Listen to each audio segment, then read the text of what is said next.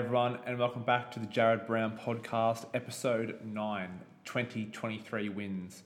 Reducing alcohol, seeing wins and lessons differently, and trying to be a better listener. I hope you enjoyed the following episode. I whipped up 3 small lessons here that I've been pondering on the last few days and trying to think and reflect on the year, and I came up with these 3 things that I think will help you in the new year if you choose to take a similar path that I have, because these three things have certainly helped myself. So, number 1, less alcohol. Now, quick disclaimer, I've never been a big drinker in my life. Even as a young, 20-year-old, I wasn't a huge drinker. Of course, I've had some big nights out, plenty of hangovers and whatnot. But in general, over my life, not a huge drinker anyway.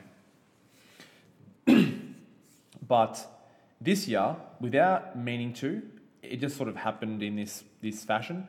I only drank probably 3 to 4 drinks the entire year, 2 or 3 of those being at the start of the year in January on a holiday. So it wasn't really a mindful thing, but the reason why I bring it up is because I think in general this year I felt a lot more clear-headed and just have better mental clarity on a week-to-week basis. And I haven't spent, my Sunday morning trying to gather my thoughts and wake up with a foggy head and, that shitty mental spiral that you can go on after a big night of drinking and sort of, going too crazy. So without meaning to, I didn't drink very much. And of course I've had up and down weeks, just like anyone sort of would. But from a mental clarity standpoint and how I feel in general, week to week, I've been really consistent with how I felt, and the clarity in my head's just been different. So I think for me, a big part of that was just not waking up with a hangover, not feeling crap, not making bad food choices the day after as well if you're hungover and feeling crappy. But that first one I think's made a difference. So interesting to see what I do next year. I would love to do a similar style and only drink on some very rare occasions and not get too crazy. But this year didn't have a single hangover and I only drank a couple times. So maybe 3 to 4 max. And it felt pretty good. So if you're someone who thinks that, you've had a few too many hangovers this year, you struggle to have a good time without drinking, but are unsure how to go about it, just think that, it's your decision in your life, and there is such a stigma associated with not drinking, and especially in Australia, I've noticed it's just like if you're not drinking, your friends disown you and that sort of stuff. The thing is if that's the case for you, you may need a new group of friends, okay, or a different support network in your environment where you can make choices and not get judged for it and live life on your terms, because you don't have to drink, okay? And if you try to go 6 months or 12 months by having absolutely minimal amount of alcohol and you find that it's great for your health and your mental health and you feel fantastic, well, hey, maybe it's an option that you can explore in future in the years ahead, okay? So if you choose to not drink, it's fine. It's a positive step as well, and you're allowed to not be the same as everyone else in your group, okay? But it was a great thing for me, and I'll do the same next year and try and reduce and have little or nothing when it comes to alcohol. Number 2, stopped viewing progress as only successful or unsuccessful, and I zoomed out a little by extending the time frame of my progress and what I was trying to accomplish. So it's super easy, and I see this in a lot of our coaching clients as well, that one average or sort of stagnant week with results, and all of a sudden you feel like you're failing and you're not doing well and everything you're doing is a waste of time. It's a very short-sighted approach thinking that way, and if you can sort of look for the lessons and the wins equally, because they are both always present, it's just that you're focusing on one rather than the other. If you think you only had a great week and you had just wins everywhere and you almost saw like no lessons or challenges, you're probably also in a bit of a fantasy around all the wins. Like maybe if you say, lost some weight, or you had a great week at the gym and the scales really budged for you, it could be that you spent more time at the gym that week, which then means less social time, maybe less family time, less time in your career, whatever your situation is. But it's never always one way. And if you can step back and appreciate and be able to analyze the situation from both sides, I think it will help create a more calm and less emotional ride forward. So on that, in the past, I've been known to do that. I've been caught up in, black and white, that's a win, that's a loss type mentality. And it's just too turbulent. And you're on this like roller coaster ride of 1 week's great, the next week's terrible. But if you can step back and assess your progress, it might be weight loss, it might be getting grades at university, it might be getting a promotion at work or building a business. And if you're able to step back, appreciate the whole month or the 6-month block or the yearly block, see where you were last year, see where you are this year, see how you've changed as a person. And remember, there are so many ways to change and improve without just looking at direct numbers as well. Okay, so direct numbers only is one form of feedback and progress and direction, but it isn't the only one. You may have different numbers or data this time of the year as opposed to last year in, say, more of a lesser fashion.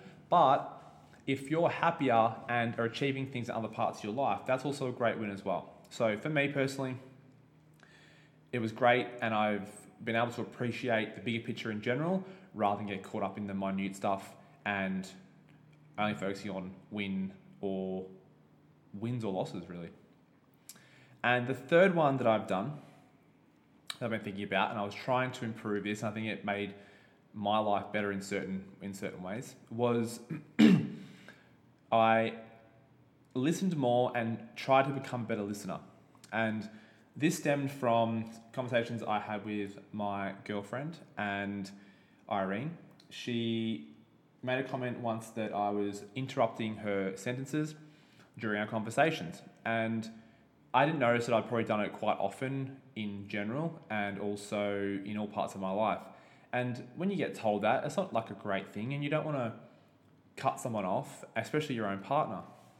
So I've made a real conscious effort this year to try and be a better listener and not cut people off and be better at active listening rather than just, saying your piece or my piece, and making that conscious effort to listen properly and then let the person speak and just be better in general. So I know even in the workplace with my staff, the same thing.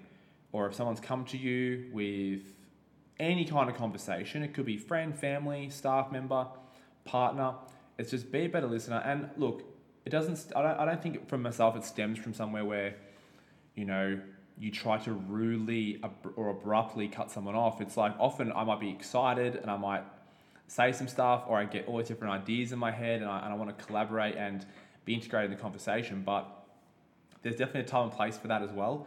But I think when someone's talking to you directly, the benefits of you listening and being a better listener, it's invaluable. It really is. And if you can allow someone to feel more heard and be able to express how they're feeling, and even on a smaller scale of just telling you how their day was, if it's in a world now where social media is so big and we're always on our phones and it's a fast-paced environment, sitting down, talking to someone over dinner and being a good listener, I think, is a really good trait to have. So that is something that I'll also take into 2024 with myself, but I will try and be better again, because I still interrupt at times, and I don't mean to, but in the moment, it's like my brain just feels the need to speak or chime in or contribute, and it's not always great for the person trying to talk. So I will keep trying to be better at that into the new year. And I think if you feel like you're someone who maybe cuts someone off, or you get excited in conversations and you want to contribute, and you're doing most of the talking, just take a step back and listen well, and try to cut the person off, because I think you'll be surprised how well it can be received from the other person as well, who is the talker. And same thing with my staff as well. So I didn't want to, I want them to be able to open up ideas and give feedback, and also come with any sort of challenges or problems they're facing. And it would be very nice if their own sort of, director or person at the front was not listening well. So yeah, with staff as well, for sure, was for me. And obviously my girlfriend Irene. But across the board, everyone, meeting people at the gym, new clients, I just wanted to try and be a better listener. I think it's done well this year, and it is one I'll take into the new year with me as well. So yeah, that's it, guys. Short and sharp. I hope those three things can help you as well. And even just make you maybe see things and think differently about your own approach, because I think that's the best way to reflect and get better ultimately. But that's it. And I hope you enjoyed this episode.